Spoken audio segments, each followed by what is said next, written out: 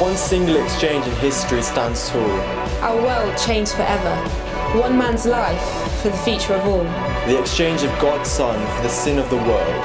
Death into life. God's plan for righteousness unfurled.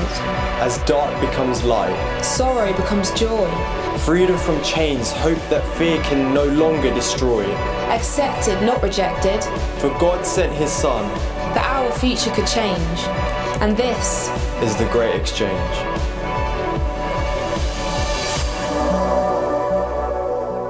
Good morning. You all doing okay? That was really good for me. Can we give it up for Jesus, our King of Kings and our Lord of Lords? Thank you, God. Thank you, God, for Jesus. Hi. So grateful to be here with you all. I want to give a shout out to all the campuses, to the cafe, to Leicester, and also to Cambridge. Special shout out to Cambridge. I was there Thursday. I went punting on the cam, and I didn't go in the water. I feel great. Grateful to be here with you all today. I consider Dave and Karen friends, and I've already adopted myself into your church, so I'm family. You guys got to deal with that for the rest of your life. So I know we've only known each other for 45 seconds, but I'm your cousin. Anyway, if you have your Bibles, I want you to go to the Gospel of St. Matthew, chapter number 26. The Gospel of St. Matthew, chapter number 26. We have been in a series called The Great Exchange. And we've been talking about this wonderful, magnanimous exchange that Christ had with us in his both passion and decision to go to the cross to die for our sins. That way we may be reconciled with our relationship with God as Father. If you look in this passage, though, I want to deal with the narrative of the Garden of Gethsemane. As we know, Christ died for our sins on the cross, but what was the precursor to him going to the cross was his decision to die in the garden. I believe there's some things that we can learn today from this narrative. And so starting from the 36th verse, it says this: Then Jesus went with them to the olive grove called Gethsemane, and he said, "Sit here while I go over there to pray." He took Peter and Zebedee's two sons, James and John. He became anguished and distressed. He told them, "My soul is crushed with grief to the point of death. Stay here and keep watch with me." He went on a little further and bowed with his face to the ground, praying, "My Father, if it is possible, let this cup of suffering be taken away from me. Yet I want your will to be done, not mine." Then he returned to the disciples and found them asleep. He said to Peter, "Couldn't you watch with me even 1 hour? Keep watch and pray, so that you will not give in to temptation, for the spirit is willing, but the body is weak." Then Jesus left them a second time and prayed, "My Father, if this cup cannot be taken away unless I drink it, your will be done." When he returned to them again, he found them sleeping, for they couldn't keep their eyes open. So he went to pray a third time, saying the same things again. Then he came to the disciples and said, "Go ahead and sleep, have your rest. But look, the time has come. The Son of Man is betrayed into the hands of sinners. Up, let's be going. Look, my betrayer is here." It is my assignment to teach from the subject this morning, dying inside. Dying inside. Would you bow your heads? Let's pray over the word before we get into it, shall we? Holy Spirit, give us the strength, boldness, and courage to die inside. Amen. Quick prayer. It's done. I am intrigued and fascinated by Jesus' life, his leadership, his uncanny ability to take people that seem to not fit the qualifications and turn them into people that do extraordinary things empowered by the Holy Spirit. It's wonderful to have a relationship with Jesus where he puts his extra on your ordinary and you do absolutely supernatural things.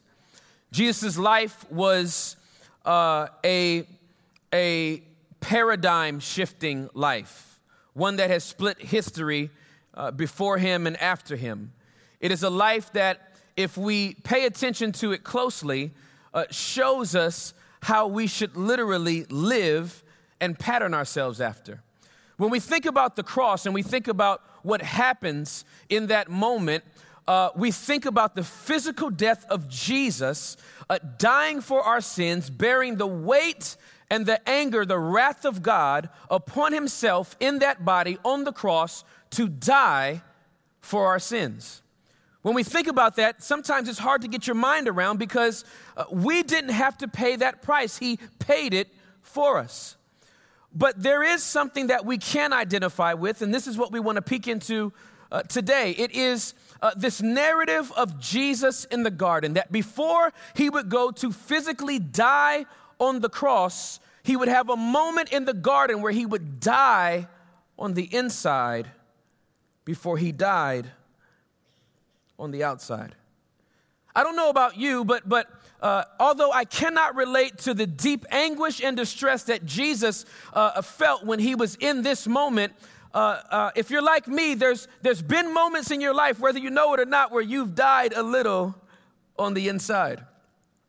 I'll give you one instance for myself. I used to eat a lot of fast food. I don't eat a lot of fast food anymore, but McDonald's used to be one of my spots. And what I loved about McDonald's is the apple pie. Not the new baked ones they have, but the old ones that bubbled up with the crust. And when you bit into it, the apples would burn or singe the tip of your tongue. Does anybody remember those apple pies? Those are the pies that the Lord was in. The Bible says, "Oh, taste and see that the Lord is good." And I think he was talking about that pie. Because I like to be like my Father, I believe in the Alpha and Omega, the beginning and the end, the fact that God knows the first from the last and the last from the first. And when I go to a restaurant or go to have a good meal, I start from the last and work my way back up to the first. I always look at what the dessert is, and that will determine how I will prepare my palate for the dessert at the end. Are you with me? If so, say amen. When I go to McDonald's, I have the pie in mind. The burger, the nuggets, the fish that I have, those French fries that I'd have, that drink that I would have is only to prepare myself for this delicious and wonderful pie. As I drive through the drive-thru and stop and prepare myself, and the voice crackles through the intercom, "May I take your order?" "Yes, you may." "I would like a burger, fries, a drink, and that pie." But if you've ever been like me,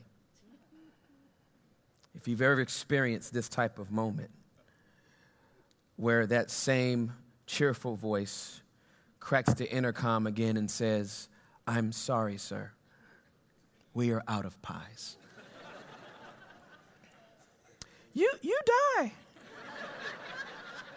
There's a little bit of you that kind of dies on the inside. You may be more polite than me. I would carry on with the order and just lament the fact that I didn't get my pie, but not me. You might be more polite than me. When that happens to me, I drive off. I don't want anything anymore. And it's really awkward when you go through the drive-thru and you did not complete your order and they look at you drive past and you're just like, bye. And you just go away. You die a little bit on the inside when you had your hopes up for something, or you were hoping something went your way and it doesn't go your way. You die a little bit on the inside. You may have remembered in grade school when you liked a particular individual. You hope they like you back, but they did not like you back. They put you in that death zone. You know that zone. It's called the friend zone. And they said, oh, I like you more as a friend, or I see you more as a brother or a sister. And you were just devastated because what you wanted, your way, your will did not come to pass. And Jesus is experiencing this in the garden. He's crucified before the foundations of the world, but now wrapped in flesh. After prophesying this for 3.5 years of his earthly ministry, it's now culminating. It's coming to the point of fruition where he has to go to the cross and die for our sins. But before that physical moment begins, there is a moment internally where he's struggling to the point that it takes him back to one of his most familiar places, the garden, this place of olives, where there is a crushing of the olive that produces the oil. He is in this crushing, and before anything happens to him physically, he is feeling the anguish and distress mentally, emotionally, psychologically. He takes his 3 closest friends, Peter, James, and John, and they go up to this spot, and he says, would you just pray with me? I am in deep anguish and distress. Would you just pray with me during this time? And he sends them over to the side, and he goes about a stone's throw, and he says, my Father. Now, I just want you to imagine this. If you've gone into a prayer meeting and somebody says, you stay here, I'm going to go over in the corner and pray. And they say, my Father. There's an exclamation mark behind it, so I know that his voice was raised. This was not a moment where he mumbled under his breath. He is speaking loudly, my Father. If there's any other way that this could happen, please let it happen. But I do want your will to be done. But if there's another way, I would entertain the thought of that way. And somehow the disciples can find a way to nap through this. While he's in his deepest anguish and needs his friends around him, he finds himself in a very lonely and vulnerable position. He's dying on the inside. He is absolutely aware of what this moment means, and he is dying on the inside. There are 3 ways that Jesus died on the inside that I want to invite you to consider and go over with me before we see ways that we can join him in a great exchange. 3 ways that Jesus died on the inside. Point number 1, he died for our wrongs.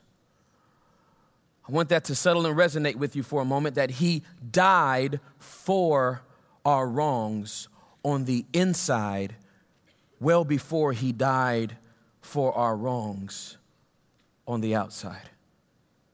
The distress and anguish that he felt, the thought of having to be disconnected, removed from communion with his Father, was enough to drive him to his knees and say, there has to be another way. I cannot even imagine what it must feel like to be disconnected from God the Father. He died for our wrongs on the inside. The way that he felt in that moment is the way that we feel the moment we come into life. We are disconnected from our Father, longing for a relationship to be reunited with him. And he's feeling this for the first time on the inside, the fact that I would have to be disconnected from God the Father over something he did not do. He's dying on the inside for our wrongs. He that knew no sin would become sin for us. He dies for our wrongs internally. Point number 2, he died to his way. Jesus died to his way. Now, there's something about Jesus' way and his will that every time I think about this, it is still a theological conundrum for me, because it is hard for me to comprehend God wrapped in flesh. I know that this is divinity and humanity at the same time. But I see the text in the scripture where he says, I only come to do what the Father tells me to do. I only go where he tells me to go. I only say what he tells me to say. But here it is. He's trying to figure out if there's a different way. Maybe we can go back to the Old Testament and find a sacrifice that would be befitting for this moment. Maybe we can break out the red heifer and use it here. Is there another way that this can be done? He dies to that. He requests it, but he dies to it. If there is another way, could you give it to me? Because I really need it right now. One thing that I love about Jesus is that he's hot. He's a really hot guy. Before your mind populates with attractiveness, I'm talking about a different type of attraction. HOT is my acronym. You should write it down because it's very, very good. Honest, open, and transparent. He's hot in a way that allows us to see right through to his humanity. He is honest, he is open, and he is transparent. This hot moment in the Garden of Gethsemane is one of the main reasons, outside of his birth, death, and resurrection, the main reason why I love Jesus so much and I will follow him anywhere is because he gives us this transparent moment showing us that he is transparent enough to let us see him struggle with God's will. Is there anybody else besides me that's ever struggled with God's will? With God's way? And he says, I'm struggling with this. I'll do it if you want me to, but is there another way? And then point number 3, he dies to his will. Not my will, God, but yours be done. Whatever you want to happen, I'll do. But I love Jesus. I love the humanity of Jesus in this moment. He's not the superhero that we sometimes make him out to be. He's a man who bore our griefs, our shame, our sin in a very broken and transparent way. Think about the fact that Jesus would pray 3 times just to see if his dad would change the narrative. That he would pray, Father, if it be your will, let this cup pass, but nevertheless not my will, but thine be done. He turns around and goes to check on his disciples, and they are asleep. This is the worst prayer meeting ever. I would fire these people from my life group. They're sleeping. He goes, you can't, it's just, can you, an hour? I wasn't asking for an all-night prayer vigil. It's just an hour. And they're, yeah, of course, yes, of course we'll pray. And he goes back and he prays again, my Father. Maybe the second time he raises his voice for them more than him. He comes back again. They're asleep again. What kind of people? How are y'all are going to upset the whole world? Peter, your first message has 3,000 people getting saved in it? I can't tell. He goes back a third time and scripture says he prayed the same things again. Anybody ever prayed something more than once? Like you prayed it like it was over. Then you came back like 10 minutes later just to check. You gonna do it, God, or not? Good? He prays a third time, comes back, they're asleep. He goes, no, take your nap, say sleep. Oh, but look, it's actually the hour's come. So up, let's be going. Look, my betrayer is here. And Jesus lets a man who's going to betray him kiss him on the cheek. I could not be Jesus. Because if I knew you were going to betray me, ooh, I would let you in the room, but you couldn't kiss me. If you could, oh, hey, Tim, it's good to see you. I'd be like, nope, nope, nope, nope. He lets Judas kiss him. Because at this point, he has made up his mind. This is settled. It's done. I'm going to do it. I'm not asking Dad a fourth time if this is what he wants me to do. I think the answer is very clear, and I'm ready to do this on the outside because I've made a decision to do it on the inside. Listen, when you die on the inside, it makes it easy for you to live for Jesus on the outside.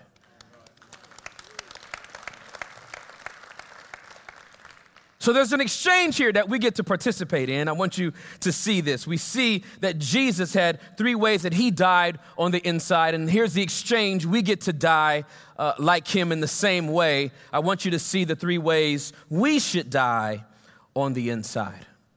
Point number one, we die to our wrongs.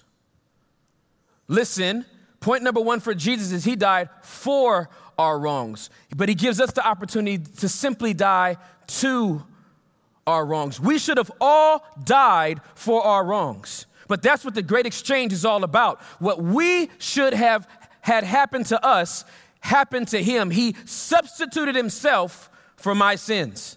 And he says, you don't need to die for your wrongs. Here's the only thing I need you to do, Tim, die to them. That the moment you come into a relationship with me, you just die to your wrongs. Romans chapter 6, verse 6 says this: we know that our old sinful selves were crucified with Christ so that sin might lose its power in our lives. We are no longer slaves to sin. We just sang about that a moment ago. We are no longer slaves to sin. We are children, sons, and daughters of the Most High God. Galatians 2:20 says this: my old self has been crucified with Christ. It is no longer I who live, but Christ lives in me. So I live in this earthly body by trusting in the Son of God who loved me and gave himself for me. How encouraging is this? That we live our lives according to the great exchange that happened on the cross. He died for our sins. We simply need to die to them. At the moment we come into a relationship with Jesus Christ, we can literally look at our past and go, this no longer is my narrative. My old self has been crucified. I no longer have to consider anything that has come in the past. Up until the moment that I met Jesus Christ, that has all been forgiven. It is all over. I don't have to live in it anymore. I don't have to be guilty of it anymore. I don't have to think about it anymore. I am a child of God. We die to our wrongs. Point number two, we die to our way. We have this great moment to participate with Jesus. In the same way he died to his way, we get to die to our way. Proverbs 14:12 from the New King James Version says this: there is a way that seems right to a man, but its end is the way of death. There's a way that seems right to a man, but the end is death. Anybody ever had a way that seemed right? Anybody ever been driving with somebody who thought their way was right? And they're just driving along. They don't want to use the navigation system. I know where I'm going. And everyone that is in the car with them has to be held hostage to their way. Everyone except the driver knows we're going the wrong way. There's no way. We're never going to get there. This is the longest route. We're never going to get there. Google's telling me the truth. You're telling me a lie. And have you ever seen the obstinance that sets in when somebody finally starts to get that sensation over their body? We're going the wrong way. And it's hard for them to come off the fact that they're wrong. So they just rather waste the petrol before they admit that you're right. They just rather keep going the wrong way. Can't admit it now. I'm all in on this one. Sometimes it's the same way that we act with the Lord. We know we're going the wrong way, and that GPS on the inside of us, God's positioning system on the inside of us, the Holy Spirit, that gentle voice that doesn't sound like the nagging voice on your nav, but that beautiful, sweet, gentle voice that will never go above a whisper is going, you're going the wrong way. Turn around. And everything in you, I'm going to do it. And you're like, no, you should turn around. Cannot do it. Let me give you another example. This one might bring some folks some relief. Facebook has completely changed the world. Some in good ways and some in not so good ways. I'll give you one example. We were supposed to go through our educational years, meeting various people along the way, establishing some friendships, and perhaps maybe, coming out of those 12 years of education with one or two friends that we might still be in contact with. No. Facebook changed all that. You don't come out with one or two friends and maybe the rest that you just have fond memories of or not so fond memories of in a yearbook that you can just point to and go, oh, I remember them. No, Facebook brings them right here. They're just in your inbox. They're on your page. They're posting on your wall. People that you should have not ever heard of again for 20 or 30 years, you still know what they're doing today. Because they took a picture of their food and they sent it to you. It's ridiculous. You eat it. I don't need to see it. I don't care. But they do. They take a picture of it and then people like it. They like the food. Just eat the food. Why do you have to tell me you like, never mind. So, one time, I'm on Facebook, and you know, there's people that you liked in high school and secondary school, and then you're never supposed to see them again, except Facebook makes you see them again. And I'm married now. May 1st will be 18 years that I've been married to the finest woman breathing on the planet. My wife is half Jamaican, half Bahamian, super fine, and all mine. Her name is Juliet, and she's absolutely amazing. One day I'm on Facebook, and I remember a girl that I used to like on Facebook, and not on Facebook, but in school. And I saw her again. Remember, there's a way that seems right. And I saw her again on Facebook, and I was like, oh, dear. Thank you, Lord. There's a way that seemed right.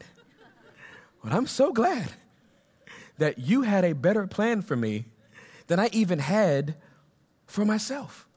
Listen, we need to trust in the Lord. That when he tells us to go a certain direction, we need to go that direction, and we don't need to ask a lot of questions when he tells us to do it. If he says make it right, make it right. But why should I make it right? I just want to pontificate on the fact that making a right at this juncture in my life just seems like the wrong move. Now, God, if you would have asked 3 years ago, should I make a right? I would have made a right then and there. I wasn't married. I didn't have kids. But now you telling me to make a right just involves so much more detail. It's just a little cumbersome because I have a husband and I have 2 kids and my career is going this way. And to make a right now, the trajectory would actually hurt my neck and give me whiplash, because if you tell me to make a right at a 90-degree angle, it might just throw my neck out of balance. Shut up! Make the right. His way is the right way, even when it seems like the wrong way. If you listen to God and do what he says, you will not regret it. It's his way. Point number 3, we die to our will. We get to do like Jesus did. We died to our wrongs. He died for our wrongs. We died to our way. He died to his way. We died to our will. He died to his will. Matthew 6:10 says this, may your kingdom come soon. May your will be done on earth as it is in heaven. The great prayer that Jesus told his disciples to pray, taught them to pray, included this portion of scripture that Jesus would have to apply to his own life, and he welcomes us and invites us to apply it to our lives as well. May your kingdom come and your will be done here as it is there. Let your will happen in this country as it happens in our home country.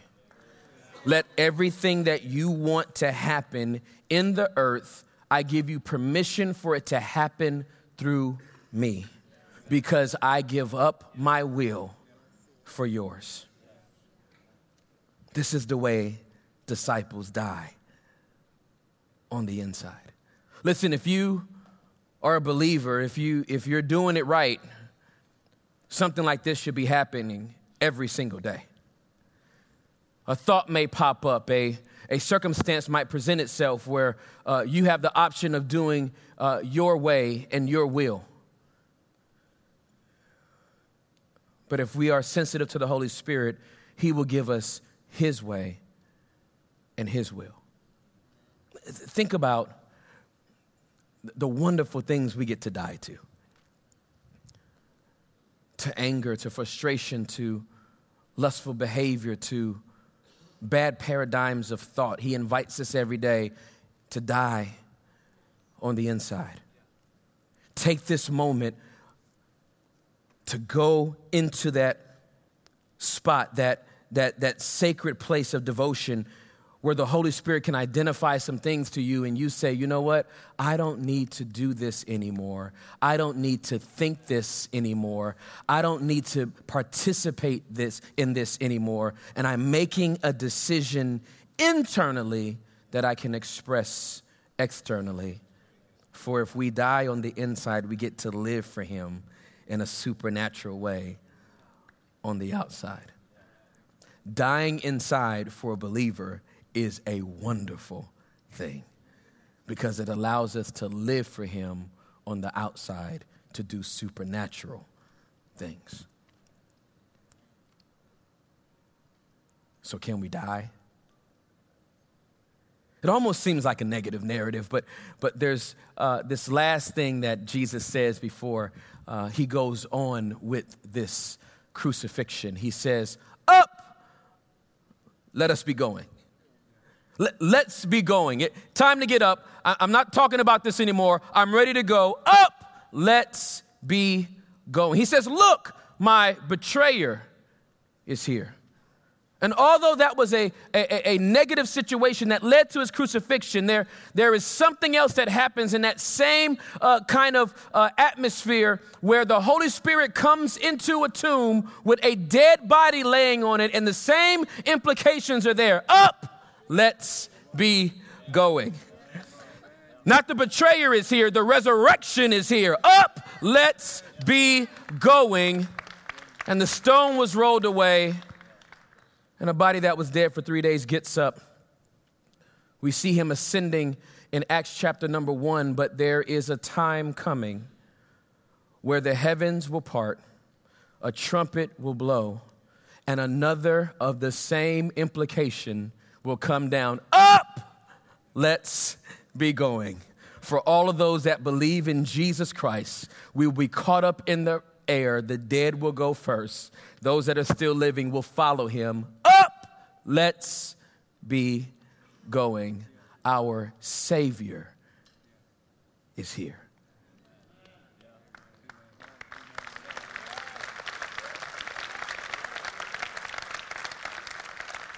So, I've invited everybody to die today. But on the inside, you don't have to do it here, not now. That would be strange, and then we pray for resurrection power, and it would get awkward. But we get to do it on the inside. And if we do it on the inside, we will get to live this incredible supernatural life on the outside. Would you bow your heads and close your eyes? And what is the Holy Spirit saying to you in this moment. As we've prayed for these services, what we have prayed is that as I'm talking, the Holy Spirit would speak. There's a difference between Tim talking and the Holy Spirit speaking. The Holy Spirit says things and addresses things intimately involved with us on the inside of our hearts that I could never know. I would never be able to articulate. But we invite the Holy Spirit into this moment. And as you're having that moment of reflection, I want you to just consider what he's identifying to you right now. What area of your life may he be pointing to and saying, I need you to die to that. I need you to die to that thought. I need you to die to that behavior. I need you to die to that anger, that grudge you've been holding. It's time to get over it. Up, let's be going. It's time to leave this right here and go to where God would have us to go. While heads are bowed and eyes are closed, I believe that we can have a hot moment like Jesus did. An honest, open, and transparent moment where we have to respond to what the Holy Spirit has showed us. And so if this message was for you, I just want to pray with you, but would you just identify it by raising your hand that God was speaking to me through this message? You should be proud to lift it up. God is speaking to me through this message. Thank you, thank you, thank you. This is a hot church. Come on. This is what God was speaking to me. I need to die on the inside to some things. Thank you. Excellent. Thank you. Let me pray for you. Holy Spirit, I'm so grateful for honest, open, and transparent people that would be like Jesus and bring those areas of anguish, frustration, confusion, just die on the inside. Holy Spirit, would you not let intimidation, fear, pride be in the way of us receiving your grace to die to attitudes, to ways, to our will that could be an obstacle course for your grace to freely run through us. Thank you, Holy Spirit, for speaking to our hearts, identifying the spot that we need to die and giving us the strength and your grace to carry it out.